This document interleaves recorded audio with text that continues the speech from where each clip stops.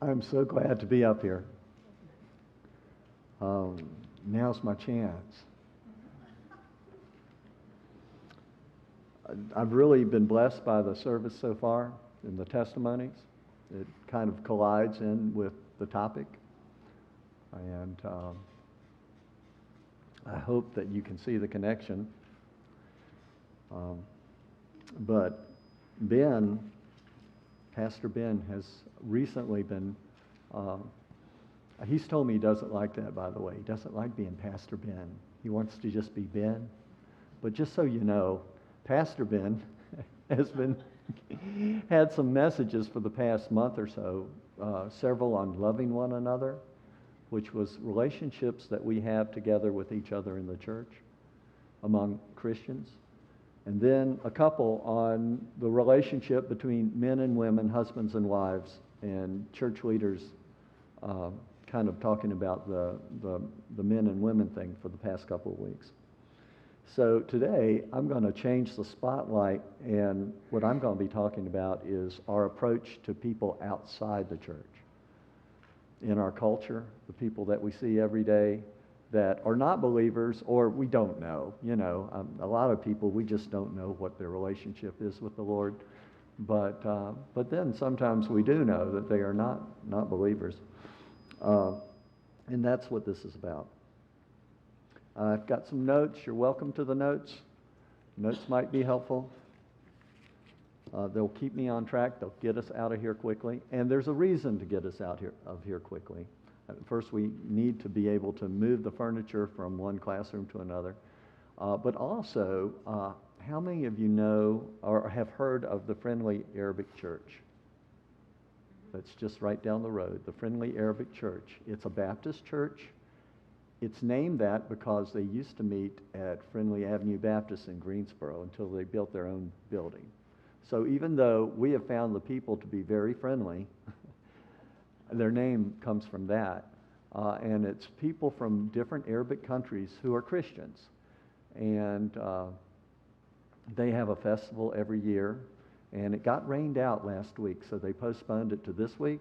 And it was yesterday and today from 10 a.m. till sundown.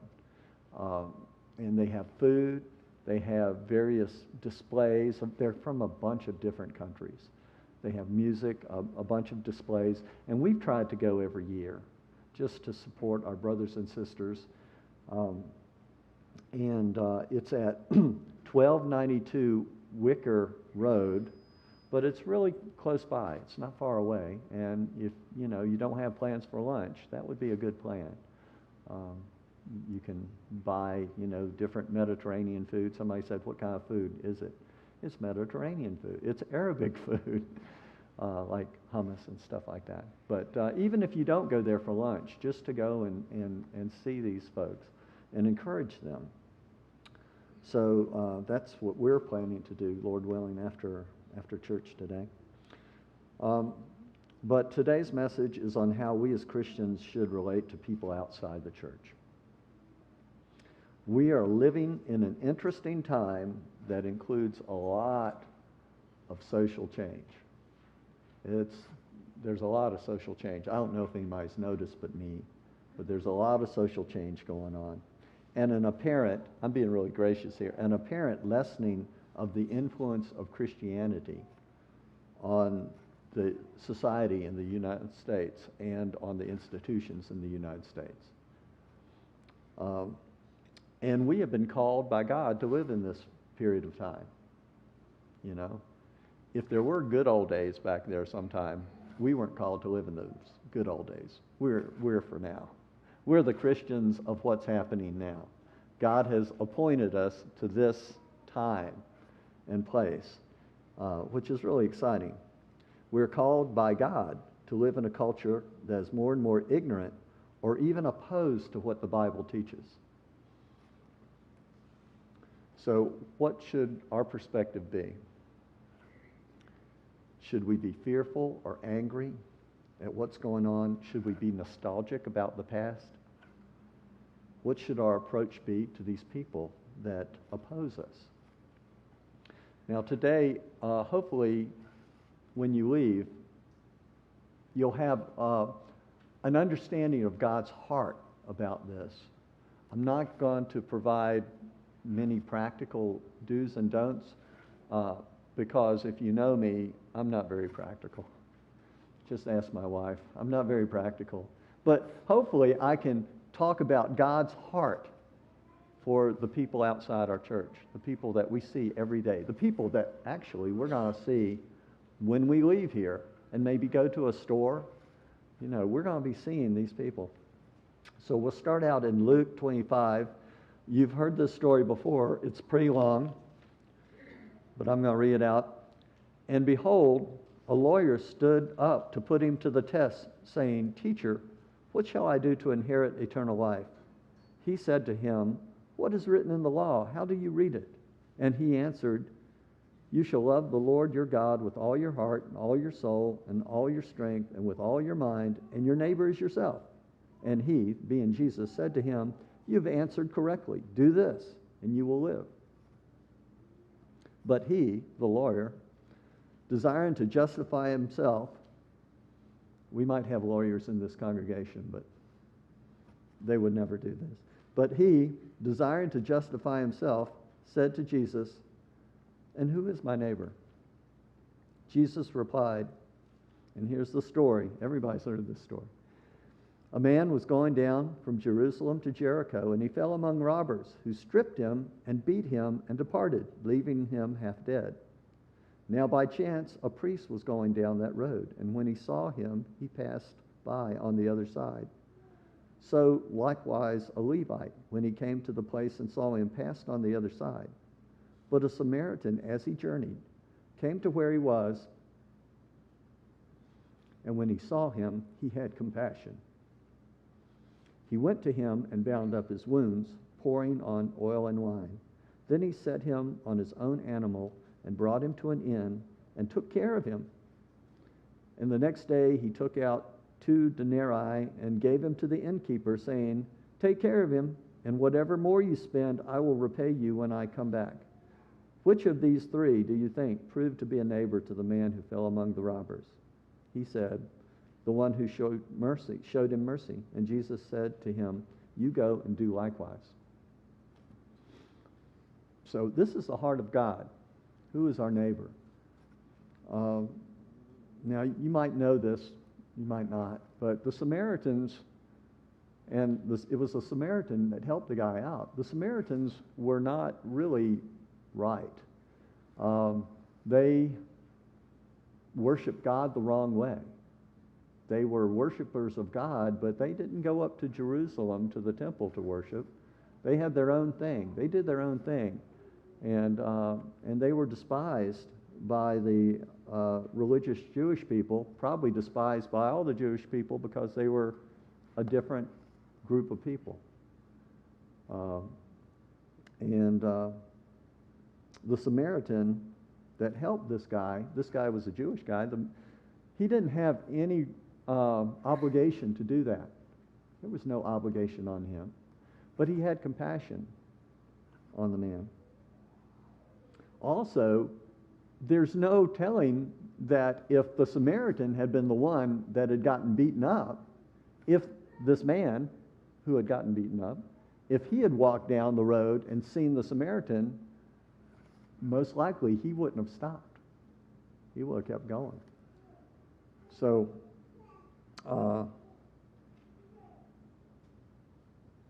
the priest and the Levite, what they did. So they're coming down and they walk down the road and they see this guy. Probably the reason they didn't cross the road and help the guy out is because the guy might have been dead. And if he had been dead and they had touched him, then they would have been ceremonially unclean. They would not have been able to fulfill their priestly duties. The Levite, his role is to help the priest, and the priest has these religious duties, and they have to be ceremonially clean. So they probably weighed this. They said, okay, I could go and check this out, but if he's dead and I touch him, then I won't be able to give the sermon on Sunday. That's a joke. Not give the sermon on Sunday. Do whatever the priest did. And so they are weighing this thing, and they decide, it's more important that they do their priestly duties.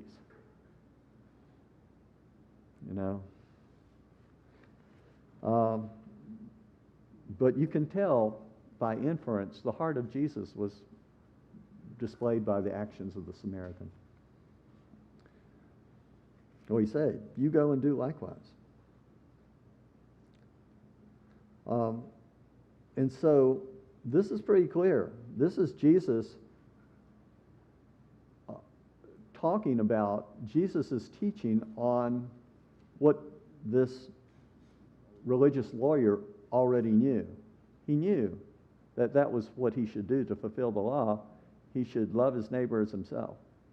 But his idea of his neighbor was probably somebody worthy of his help. Like his next door neighbor who, also believed what he believed and kept the law and everything like that. That was probably his neighbor. But Jesus is saying, no, your neighbor is this person that's totally unlike you, not necessarily worthy at all of your helping him.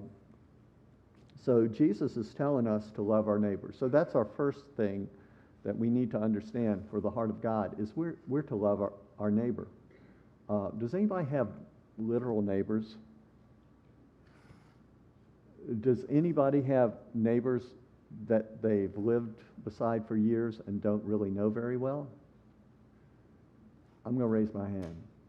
Pray for me, seriously, because this is what I'm talking about.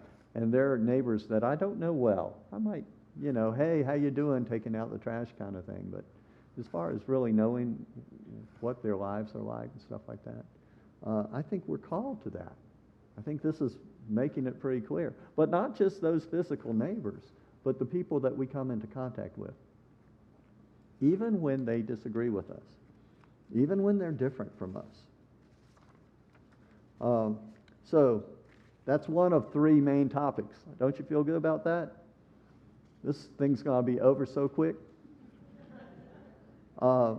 Step 2, Matthew 5. You've heard it said, we're quoting Jesus here. We could go into the New Testament. I love the New Testament letters and the writings of Paul and stuff, where he's saying, Christians, behave this way. When you're working with people that are outside the church, behave this way. Behave in an honorable way. There's all kinds of scriptures for that. But I'm going to Jesus right now. And he said, you've heard it said, love your neighbor and hate your enemy.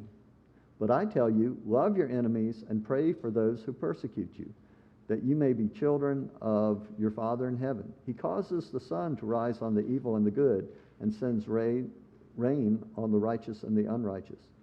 If you love those who love you, what reward do you get? Are not even the tax collectors doing that? And if you greet only your own people, what are you doing more than others? Do not even pagans do that? Be perfect, therefore, as your heavenly Father is perfect. So, what I wrote here, this has popped into my mind. I don't typically write, Jesus is blowing their minds. But I wrote that in the notes because it's like they're hearing this. And it's like, they're trying to get this idea of the neighbor as being people that are not like him. But now, Jesus is saying, if they're your enemies, which means they're actively doing things to put you down, you're supposed to love them. That should be our attitude. That is God's heart for us, is to love the people that are actively trying to mess us up. Now, for me, I said, it is loving our undeserving neighbor, but on steroids. It's like taking that love thy neighbor thing and like turning it up to 11. And it's that kind of thinking that brought Jesus to the cross. It says in the New Testament that Jesus made himself the least. Well, he was God in the flesh, but he still made himself the least. He was doing this. And he's calling us to do this too. Now, I got to admit, as far as I know, and you might know different, I don't have anybody actively hating me, which is a blessing. I have in the past, in my life. I've had people that hated me, and I knew it. Right now, I can't think of anybody. But when I read this verse, I think, yikes, it's kind of only a matter of time. And you might have somebody hating you now. I am so sad when I hear about families that are broken and people not speaking to each other for years and that kind of thing. That's just so sad to me.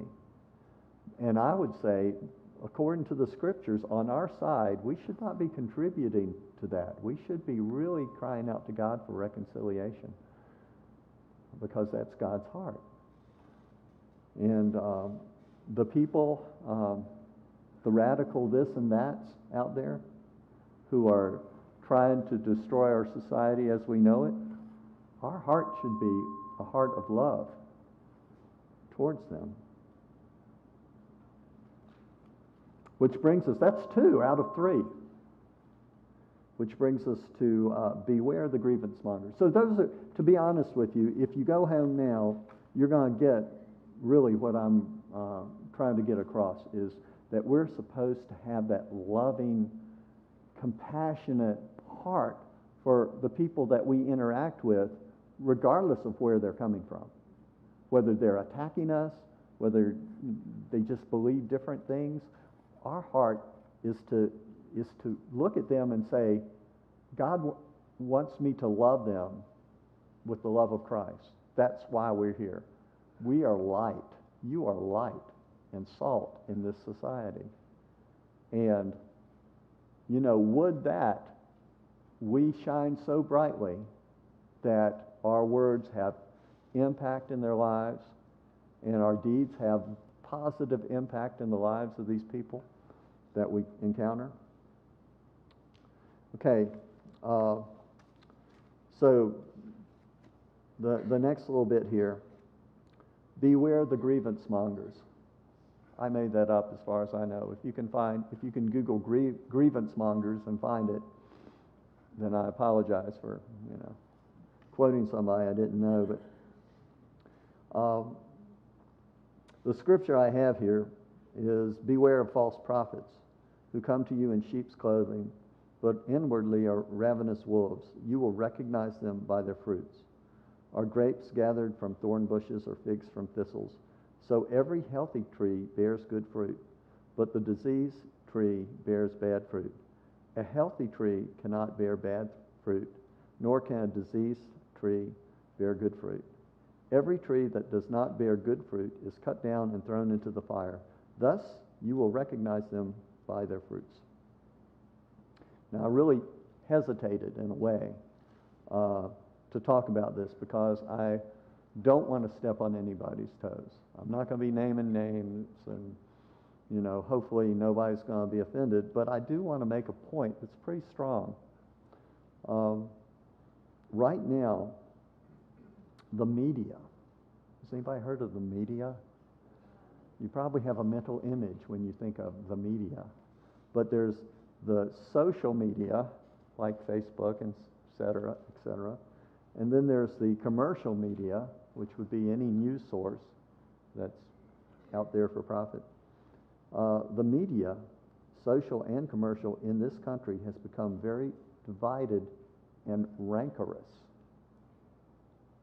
Does anybody know what rancorous means? Argumentative. I was going to say I made that up, but that would be a lie. It's argumentative, but it's rancor. It's got that ugly sound to it. I love it. Rancorous. It's very divided and rancorous.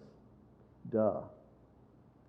We must guard our hearts against voices that call on us to see ourselves as victims and to be justified in disrespecting those in authority.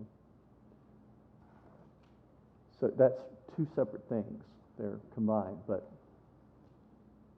it is easy for me to get in a huddle with some other believers and just talk about how society is against us.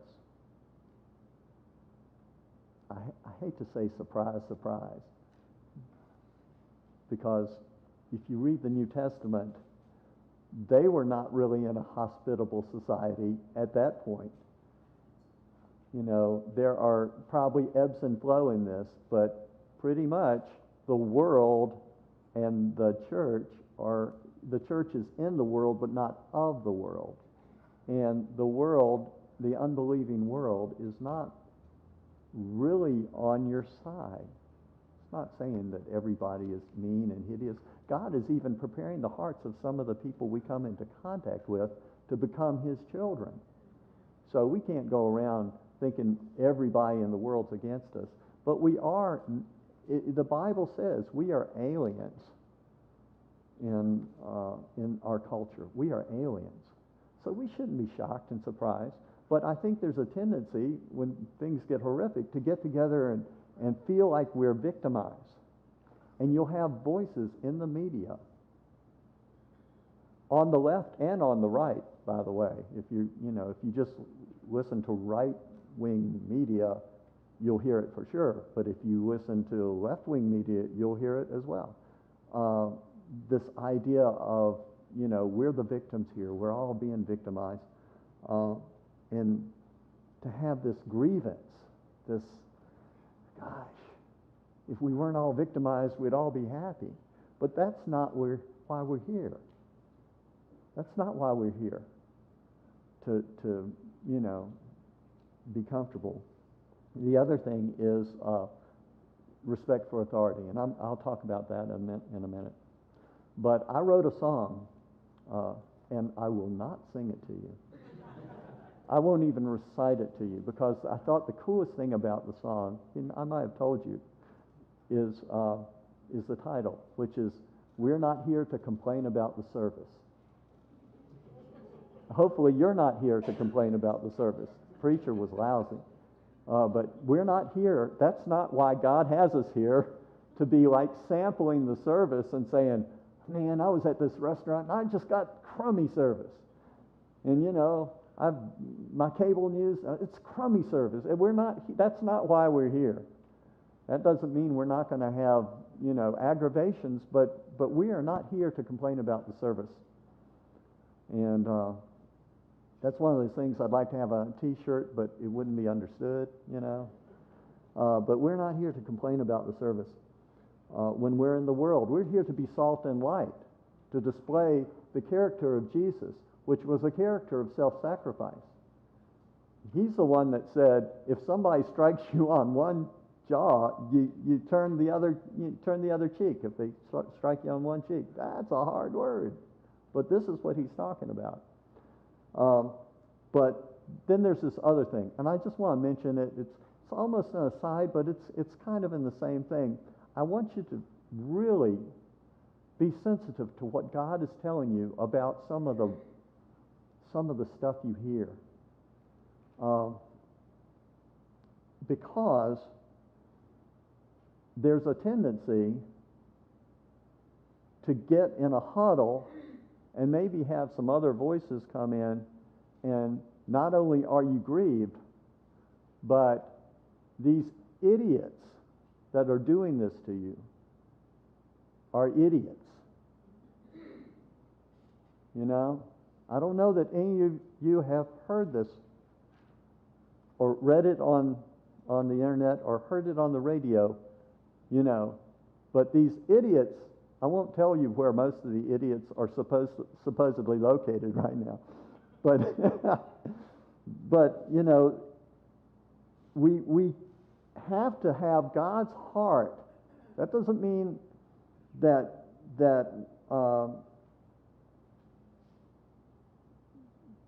we're naive. And I put in here, we have to, those of us that are called to be politically active really need to be extra cautious. Honestly, in my brain, I can only think of one political figure who I have not heard succumb to this name calling and insulting type stuff. We're in an environment where there's just a ton of insults going around. And I think it stains our garments, figuratively speaking, when we embrace that kind of thing. I remember in the 90s, here's where I might step on toes. Please forgive me. I'm not naming any names, but it wouldn't take a rocket scientist to figure out who I'm talking about. But I remember in the 90s, there was a conservative radio talk show host that came on the scene, at least with a lot of renown. Everybody knew his name. And a lot of church friends were listening to his radio program. And I tuned into the radio program, and to be honest with you, maybe I'm just kind of a baby, but I was shocked by the disrespect for authority that I was hearing. It was during a liberal administration, and there was just continual scoffing at, ridiculing, and disrespect for the current president of the United States. And I thought, the Bible says to respect the authorities. You can search it out in Romans, but when the Bible was written and when Paul wrote Romans, he wasn't talking about this great, wonderful democratic administration. I don't mean Democrat versus Republican, but he wasn't talking about democracy. He was talking about an emperor or some governor that the Romans had set up. And he was saying that you're supposed to honor the authority and respect the authority. And I was thinking, I don't understand, and I still don't, why so many of my friends seem oblivious to the insulting type language that was going on. And they did. They seemed oblivious. And I'd talk about, it's like telling somebody that they probably shouldn't watch this certain TV show because, it was I don't know that anybody ever said, "Oh, Alan, you're right. I'm never going to listen to this again." I don't know that I had anybody do that. So anyway, I just want to encourage you to be sensitive to, is somebody trying to make you feel that you are being taken for a ride and you should be grieved at something, and talking about people in authority, in civil authority, in government, in disrespectful terms. You can disagree with somebody without disrespecting them. Do you know that? You can really disagree. You can say, this person is really wrong, without saying, this idiot. In fact, that's one of my tips here. I was struck by a continual disrespect back in the day, the disrespectful tone towards the president. Well, here's a tip for discerning an obvious disrespectful tone. Insulting adjectives and insulting nicknames. And again, I'm not going to name any names, but beware when people are throwing around those idiots. I mean, just keep a little thing, and when they say the word idiot, put a little check by it. And if you get maybe more than one, I don't know. I mean, God has to speak to your heart. You got to do what you think God wants you to do. But loving your enemy, it doesn't mean agreeing, but it means having a heart of compassion and also a respect for authority. God has put the authorities in place. That's what it says in Romans. And we're supposed to have a respect for authority. It is really interesting to read the book of Acts and see how Paul interacted with the Roman authority. He was a Roman citizen. I doubt very seriously that Paul had a Go Rome t-shirt. Can you imagine? Rome forever. I don't think that was his attitude. But, he told people to respect the authority. He even pulled the Roman card. When he had been captured and was about to be whipped by these Roman soldiers, he said, "Hey, I'm a Roman soldier, right? I'm not Roman soldier, Roman citizen." And it's like, oh, he's a Roman citizen, because they weren't supposed to be beating Roman citizens. So he would pull that card. But for the most part, he was telling the people to have a respectful attitude and to pray for the people in charge that the Christians might live a peaceful life. And if you read in the New Testament, Paul, he got whipped and beaten by some Roman authorities, but he also had Roman authorities that were his friends. There was some Roman authorities that said, hey, don't go to this riot. You're going to get into trouble. They were counseling Paul not to go to this thing. So I think we can have that same relationship towards government, no matter who's there, that our heart is to be respectful. And, there's a time to stand up. That's why I put this in about political activism. I think there's a time where we're in a republic/democracy. We're in a place where we share the vote, and I certainly believe that we're supposed to vote our conscience as the Lord leads us. But underlying all of that is this sense of respect for the sake of the gospel, for the sake of God.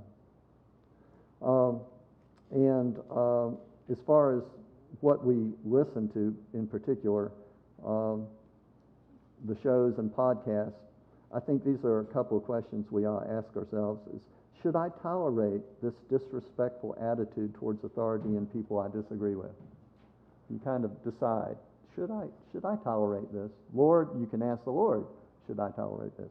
And the other thing is, should I expose my children to this attitude of disrespect towards people in authority? Because a lot of times when we're listening to some of this stuff, we're not in a vacuum. So our children are exposed, and we've got to decide, is this really what the Lord wants? So, the 3 points: love your neighbor, even if they're different. Love your enemy, because nothing shows the heart of Christ more than loving people who are actively set against you. And then beware of voices that would come into your life and cause you to behave in a way that's different. It's not very loving towards my enemy for me to mock my enemy and, insult my enemy. So, thank you. It's a little bit early, so Lord willing, after we clean up, I hope some of you will go to the Friendly Arabic Church. It's you can Google it, and it's pretty close to Walmart. And let's see, is there somebody on for the benediction? You're on for the benediction. Let me pray real quick, and then I'll. Father, thank you so much for this opportunity to be together with your people. Lord, it's just like a place of rest, that we can be out of the storm of this culture, gather together and share our hearts. And Father, I pray that you would give us eyes to see what we are called to do and what we're called to be. And especially this week in our real world, Lord God, in our jobs, in our neighborhoods, out in the marketplace, Lord, that we would be sensitive, that we belong to you, and that we are salt and light. In Jesus' name, amen.